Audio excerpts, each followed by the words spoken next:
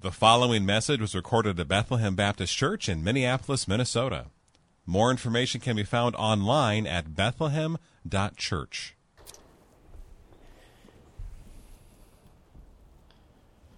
Our scripture this morning is Acts chapter 3. And I'll be preaching on the first 16 verses, so hope you brought some snacks. Follow along with me. I encourage you to look at the text as I read it, and as I preach, keep it open. Let's look at the Word of God together. Acts chapter 3, verses 1 to 16. Now Peter and John were going up to the temple at the hour of prayer, the 9th hour. And a man lame from birth was being carried, whom they laid daily at the gate of the temple, that is called the Beautiful Gate, to ask alms of those entering the temple. Seeing Peter and John about to go into the temple, he asked to receive alms. And Peter directed his gaze at him, as did John, and said, "Look at us." And he fixed his attention on them, expecting to receive something from them. But Peter said, "I have no silver or gold, but what I do have, I give to you. In the name of Jesus Christ of Nazareth, rise up and walk." And he took him by the right hand and raised him up, and immediately his feet and ankles were made strong. And leaping up, he stood and began to walk and entered the temple with them, walking and leaping and praising God. And all the people saw him walking and praising God and recognized him as the one who sat at the Beautiful Gate of the temple, asking for alms. And they were filled with wonder and amazement at what had happened to him.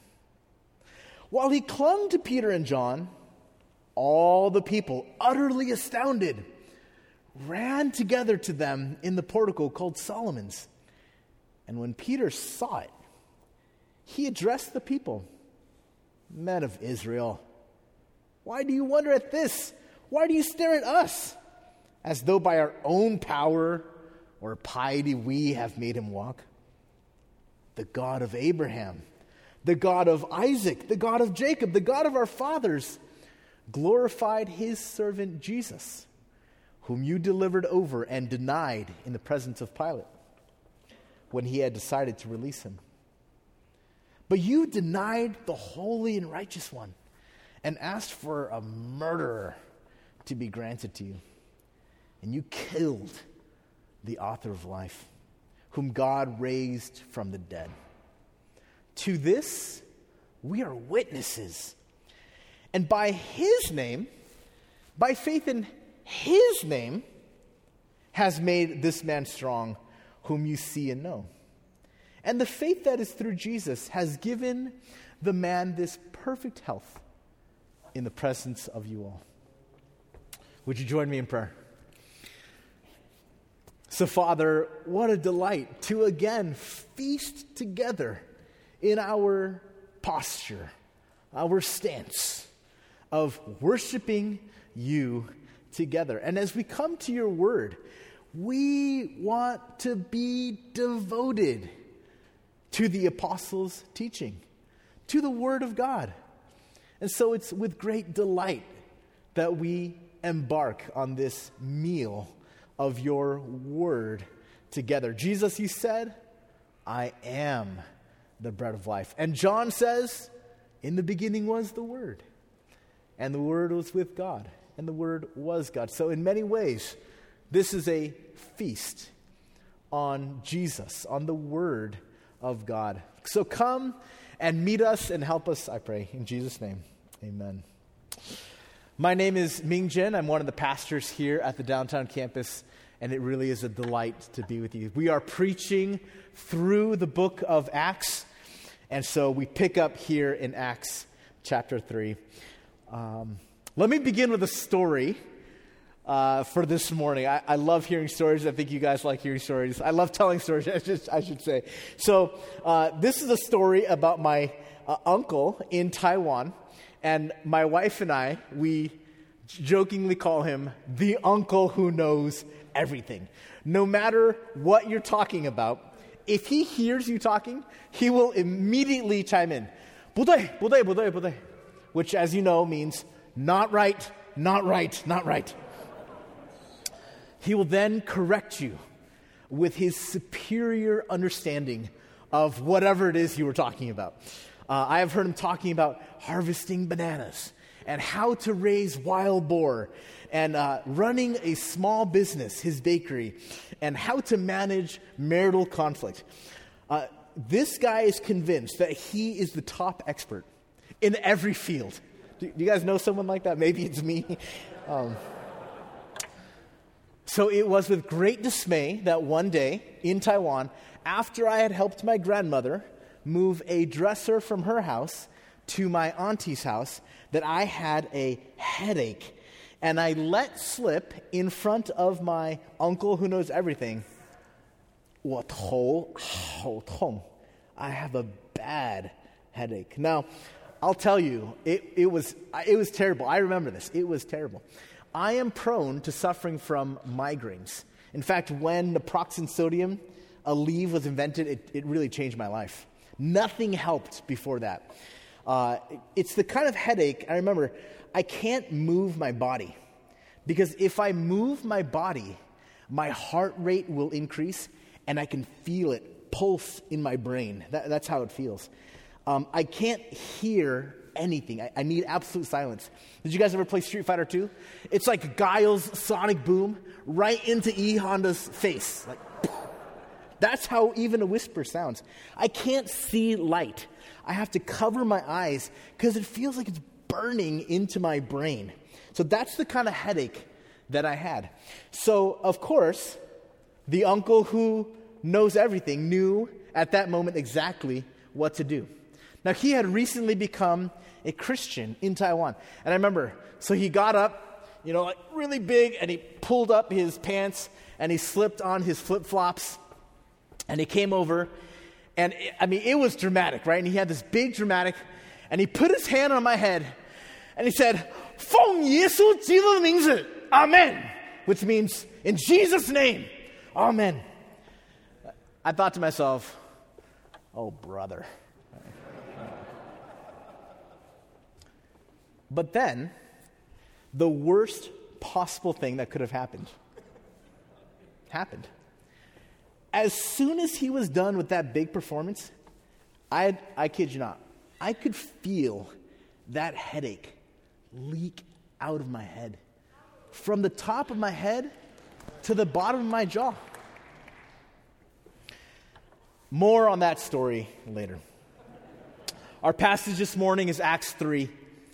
And this passage, like most of the book of Acts, is a narrative. It's a story told to us by Luke. And in this narrative, I see 3 movements. Okay, you can look down at the text with me. The first 10 verses is a miraculous healing. It's a story about this healing. Verses 11 to 12, Peter redirects misplaced awe, misplaced worship to where it should be. Not on me, not even on the miracle, on Jesus.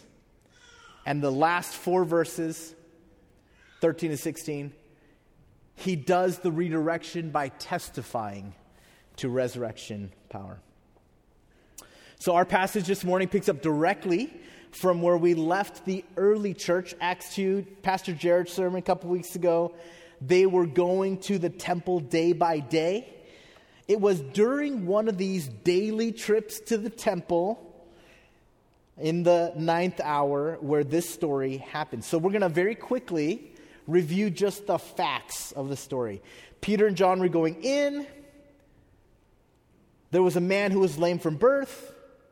The man saw them. It was this man's practice to beg at what frequency? Look at your text. Daily, near the gate, for money. When Peter and John passed this man, he saw them. He asked them for money. Peter replied, I have no gold, no silver, but what I give to you, or what I do have, I give to you. He heals him. Peter took the lame man's hand, performed a miracle in front of everyone. The man was healed. He leapt up. He began to praise. And then Luke tells everyone he tells us that everyone who witnessed this was filled with wonder and amazement. So there's the facts. I shared last week, I often look at the text with Catherine and arc it out, or we do what I said, discourse analysis together. So quick confession. This is not leftovers, I promise, okay? But I preached the sermon 2 weeks ago at another church. They happen to be in Acts 3 as well, but I freshed it up. I made it into a hot dish. Promise. So as I made observations about this text, the first observation I wrote was this. Peter and John noticed the lame man's need. Look at your text. Search your text. This is my observation. Peter and John noticed the lame man's need. Is that true? Is that in the text? Can you prove my observation from what Luke gave us? Is that how it happens? It's not true. And to be frank, I was surprised by that. So I wrote down my observation, and I came back to it, and I said, that's not true. In fact, we might find that the opposite is true. What does Luke tell us about the connection, the relationship between this man and the apostles, Peter and John? We see in Acts 2:46 that the early church is going to the temple day by day, day by day. And then we see in Acts 3:2, this man was also at the temple day by day. And then that fact of the man's presence at the temple and the effect of always being there at the temple is further corroborated, testified to, congruent, fitting, in chapter 3, verse 10. The people recognized him as the one who sat at the beautiful gate of the temple. It kind of reminds me of Ronnie. Do you guys know Ronnie? Some of you know Ronnie. Ronnie walks up and down Hiawatha at 24th. Yeah. Some of you guys know Ronnie. He always walks like this. He's always waving, and he's asking for change every day. So one day when I saw him in our worship gathering, I said, "Hey, Ronnie, you came to church today. I'm so glad that you're here." This lame man begged for alms every single day of his life at the temple. He did it so much that the people recognized him. So here's the conclusion, okay, an inference from the text. Peter and John probably passed the same man dozens of times, right? Every day. So what's my point?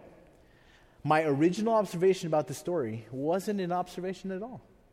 Peter and John did not notice the lame man's need. Not before today, anyways. Not before the lame man called out to them. It wasn't Peter and John who initiated the miracle. I falsely observed that. Bible students, take note. Why did I do that? Maybe because that's what I wanted to see. Maybe because I'm bringing my own expectations about how Christian leaders or Christian people should be into the text. That's not what Luke is reporting to us. Why does that matter?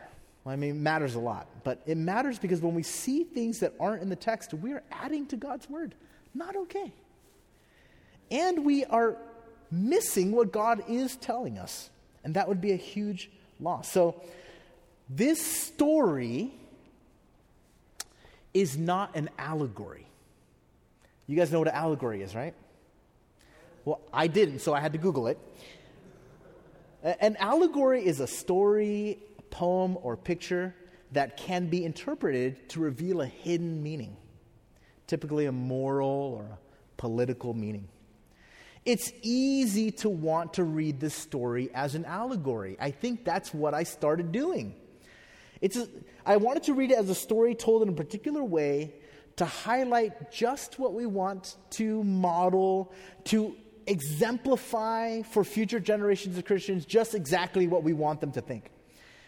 It's tempting to try to milk this story for all that it's worth, to find lessons in every phrase. It's tempting to put ourselves, for instance, in the place of the lame man, that we ought to call out to God. It's tempting to highlight Peter's first utterance, look at us, and say, you ought to look at God. It's tempting to talk about how silver and gold are nothing when compared to our health, and how we ought not to be so materialistic. It's tempting to think about how Peter took the man's hand and how somehow that may have made Peter unclean, but he's willing to do it anyways because he loved the dude, or how God touches us. So many of these allegorical connections might very well be true. I don't mean to minimize them, but don't miss this. Luke did not record this story for us as an allegory. In fact, let's not call it a story at all. The word story allows us to choose whether or not we want to believe it. But that's not a choice that Luke is giving to us. How do I know that? He tells us plainly about his own words at the beginning of this book. Luke 1. I thought we were in Acts. Remember, Luke Acts. Right? The acts of Jesus while on the earth. The acts of Jesus after ascending into heaven. So, go to Luke 1. Let me read for you. I'll go quickly. Inasmuch as many have undertaken to compile a narrative of the things that have been accomplished among us, just as those from the beginning were eyewitnesses and ministers of the word have delivered them to us, it seemed good to me also, having followed things closely for some time past, to write an orderly account for you, most excellent Theophilus, that you may have certainty concerning the things you have been taught. The book of Acts, according to its author, is an orderly account. And it has a motive. It has a purpose. He's doing it so that we, or Theophilus, but us as well, can have certainty. So what can you be certain of as you read the first 10 verses of Acts? You can be certain that there was indeed a man born lame, and that man was profoundly healed by the power of Jesus' name. You can be certain that this man saw Peter and John. So right there at that gate. Which gate? The beautiful gate. What time? About 3 p.m. So what happened first? Well, the dude called out to Peter and John. And then what happened? Peter took him by the hand. Oh yeah, which hand? The right hand. Then what happened? Well, his feet and his ankles were made strong. Well, how did he get up? He leapt out of bed.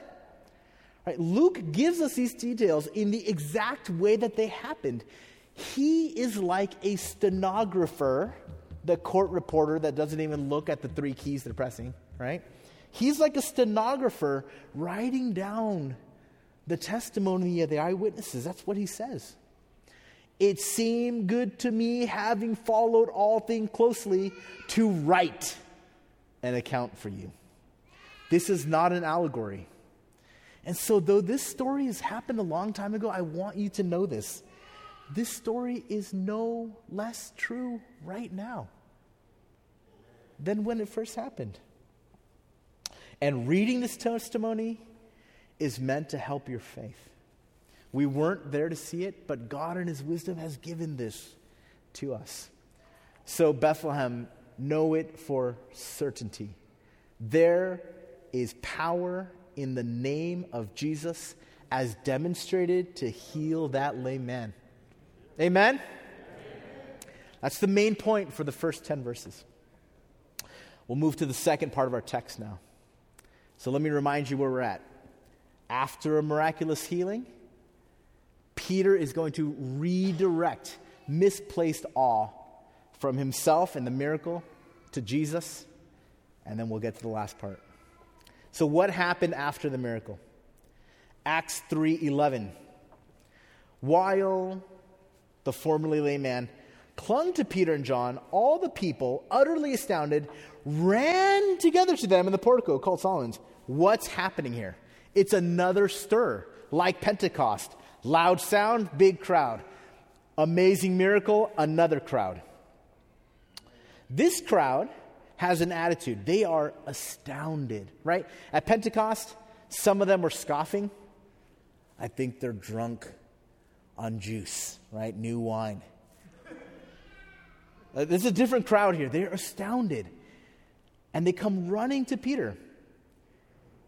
And the text says, when Peter saw it is a pronoun. Pronouns are put in place of either an idea or an object. Give it to me, what, that milk or whatever. When Peter saw it, he addressed the people. What does it refer to? It's clear what he saw.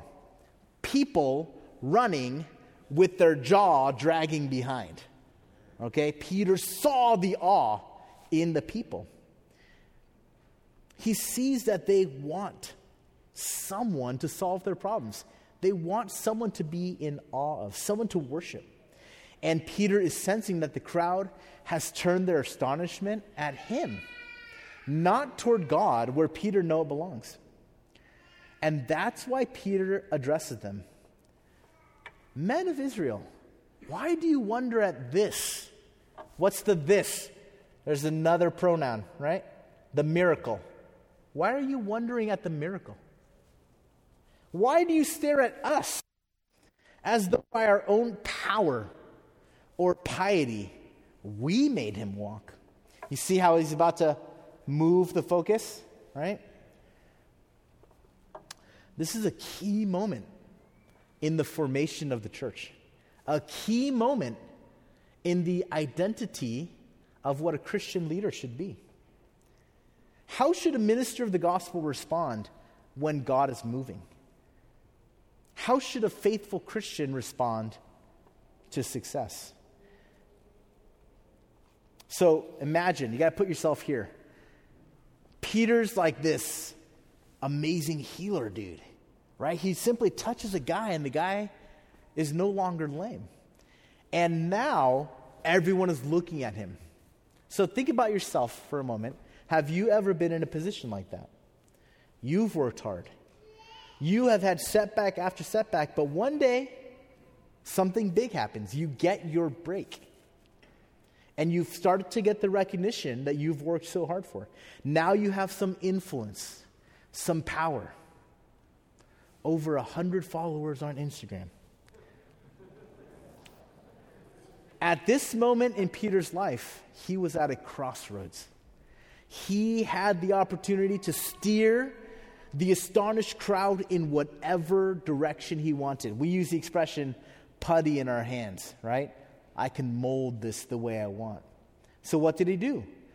He pointed everyone away from himself and to Jesus. How did Jesus, or did Peter, have the wisdom and the ability to do that? Like, why wouldn't he seize the power? This wasn't Peter's first crossroads. Remember, Peter was part of the inner circle with the rabbi, right? Jesus of Nazareth, the miracle worker, the one-man fishery and bakery. He provided fish and loaves. Jesus was it, and Peter was right next to him. He was there on the Mount of Transfiguration. And if anyone was going to be the man after Jesus, it was going to be Peter. So, in the garden, when they came to arrest Jesus, what is Peter thinking? This is it. It's my time. I'm going to show everyone what I can do. So he takes out his sword. This is the biggest irony, I think, in the Bible. I'm going to save Jesus with this sword. That didn't work too well for him. And Peter's story just goes downhill. Jesus told Peter ahead of time, you are going to deny me 3 times. What's Peter's response? It is the most hyperbolic response ever. Right? The biggest foot that he's preparing to stick into his mouth, like, oh, even if I must die with you, I will not deny you. But we know what happens. He does deny Jesus 3 times. And then when the rooster crowed, Peter went out and wept bitterly. Put yourself in that place. What was Peter weeping over? Peter was the hero of his own story. He swore that he was going to die with Jesus. He even took up a sword to begin the fight. But now he's cowering even before a servant girl. He talked big, and he got knocked out in the first round. And then he got knocked out in the second round. And then he got knocked out in the third round. Peter was a broken man. The reality of who he was began to set in. That is some bitter weeping. That's the end of myself. But that's not the end of Peter's story, is it? Jesus lovingly restores Peter. 3 times Peter denied Jesus, and so gently, 3 times Peter is forced by Jesus to say it. I love you. I love you. You know that I love you. How healing for Peter. Jesus is a kind shepherd. He's kind. He is kind and he is gentle. He allows Peter to come to the end of his bravado. He breaks Peter, and then he restores him. So now, in Solomon's portico, when the crowd is looking to Peter with hearts ready to follow him, there's no temptation. He's already been down that road. He knows where it leads. He knows the goodness, the gentleness, and the power of Jesus. So he points the crowd to a better Savior. It's not me. It's not me. It's Jesus. A Savior that was not just resurrected, but has healing power even in his name. What about you? Have you met Jesus like that? Who has the power to save you from whatever situation you're in today? Put away your sword. Put away your power. Put away your piety. Put away your wallet. Put away your charm. Put away your good looks. I'll lead the way. Put away your strategies. Put away your great networking ability and your charisma. And let Jesus be a better Savior in your life. This is not in my sermon, but I feel like the Lord has met us even this morning. As we prayed downstairs, I began to think back to my early days here at Bethlehem. And I'd come to the early morning prayer meetings, and Tom Steller is there, and David Livingston is there, and John Piper is there.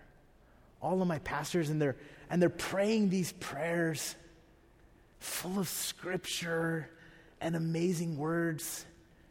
And I'm like, I don't even know if I should pray, because my prayer is not that fantastic. And then we come here, and our exegesis is well done. The order of worship is well done. Chris Gisler's voice is amazing. And there's just so much perfection here. Right? Like, it's kind of like, shake it off. I kind of want to loosen up. Well, we as a church, we need to put that away. we're not perfect. We maybe I got good words, but who cares? That is not the point. We need to go low. We need to recognize we are a humble, broken people. Maybe we got great Bible study methods, but that's nothing compared to our great God. Let us be a broken people. Put away our perfection and let Jesus save us instead. So we come now to the end of our passage. Instead of pointing to himself, Peter preaches a message about Jesus. Yes, I messed up. It's good. He reminds the crowd of their story. Look down with me now. We're in Peter's verse 13 to 16, Peter's sermon. Peter reminds the crowd of their story. You delivered over and denied Jesus. You preferred Barabbas, the murderer, over the holy and righteous one. He accuses them. You killed the author of life. I really enjoyed thinking about that 3 weeks ago now. I really enjoyed thinking about that. You killed the author of life? How does that even work? That's like saying, you drowned Poseidon, god of the ocean. You drowned him. Or you electrocuted Thor, the god of thunder. How can this even happen? What happens when the author of life enters into death? What happens when death swallows up life? So here's an image for you. And it's a spoiler. And that's your own fault if you didn't watch The Mandalorian. Season 2, Episode 1, the Mandalorian is a bounty hunter. And he's given a mission to kill this enormous worm that lives in the sand. And he does everything in his power to kill it, with everyone coming out with a gun to help him, and they just cannot do it. But the Mandalorian has a plan. He allows himself to be eaten with a beast of burden that is loaded with explosives. And the worm comes and eats both of them and goes down into the sand. And everyone looks around and says, now he's gone. He's dead. What are we going to do? But at the last moment, the monster emerges. The Mandalorian comes flying out and click, right? And the soundworm blows up. That's what it's like when you kill the author of life. It looked like Jesus died for 3 days because he did. He was gone. But it was not possible for death to hold Jesus. When death swallows life, death is swallowed up itself in victory. Back to Taiwan and my uncle who knows everything and my migraine that had to be healed. I did not want it to be true. You guys cheered. I didn't. I did not want my uncle, that guy with that character, to be able to do that. I didn't want to tell him. I don't know if I even did. I did not want to tell him, you healed my headache. I didn't want to have to admit it to him. But do you know what I was missing? The most simple fact. It wasn't my uncle that healed me. I was just like the crowd that ran to Peter. I just ran the other direction. They saw Peter and they said, wow. I saw my uncle and I was like, ugh. It's the same thing, just the mirror image. Misplaced awe, misplaced disgust. Jesus was the one that healed me. When Peter says God raised Jesus from the dead, he says it as a witness. This is not a story. It is not an allegory. It is an orderly account, and Peter is our witness. Luke is our scribe. Don't be like the crowd and miss Jesus in this story. Don't be like me and miss Jesus in my own healing. The lame man was healed by faith in Jesus' name. Jesus was still at work after his resurrection, after his ascension. So, 3 challenges for you as I close today. Number 1, Bethlehem, be certain that the author of life is also the destroyer of death. Listen to this amazing, this is perhaps the most audacious claim anyone has ever made, ever. Jesus says, "No one takes my life from me." That's a claim of invincibility. No one takes my life from me. I lay it down of my own accord. I control my destiny. I have authority to lay it down, and I have authority to pick it up again. Isaiah 6, in the year that King Uzziah died, Isaiah sees a vision.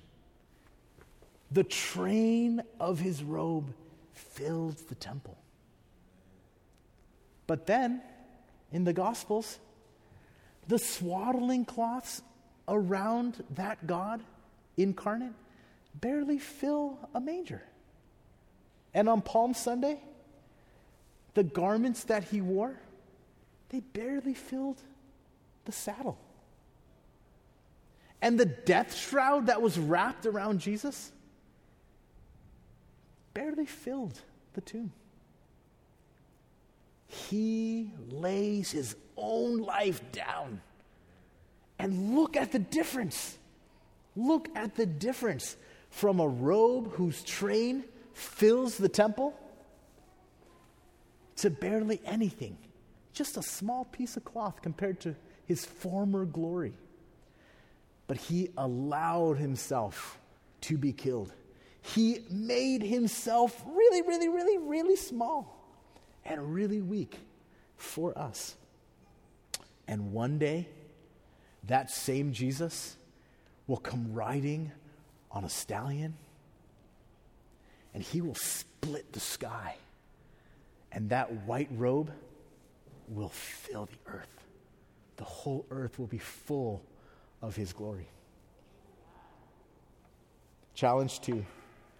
Be certain that the author of life is still publishing books. He is still saving souls today. He is still healing bodies today. And when you pray, he is still hearing you, and he is still answering your prayers. Number 3, be certain that the author of life is worthy of your worship. Do not, like Peter did, fall into the temptation to think, I will save myself. I will draw my wallet. I will draw my charisma.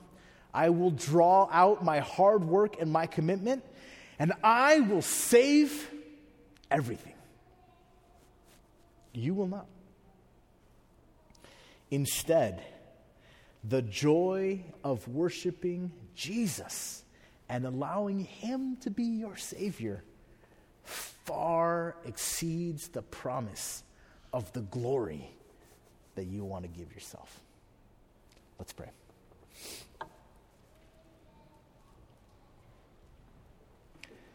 Save us, Lord. You are the author of life. You wrote it. You continue to write it. I think I just want to stop and say, we want you to come back, Lord. Come and rescue us. And as you tarry, you have deep and wonderful purpose in it. And so give us faith to know, like Theophilus, as Luke intended, we can be certain that there is power in your name. We can have faith in your name. You hear us when we call. You save us. Help us to worship you, and as we do, fill us with great joy. In Jesus' name, amen. Thank you for listening to this message from Bethlehem Baptist Church in Minneapolis, Minnesota. Feel free to make copies of this message to give to others, but please do not charge for these copies or alter their content in any way without written permission from Bethlehem Baptist Church. For more information, we invite you to visit us online at bethlehem.church or write us at 720 13th Avenue South, Minneapolis, Minnesota, 55415. Bethlehem Baptist Church, spreading a passion for the supremacy of God in all things, for the joy of all peoples, through Jesus Christ.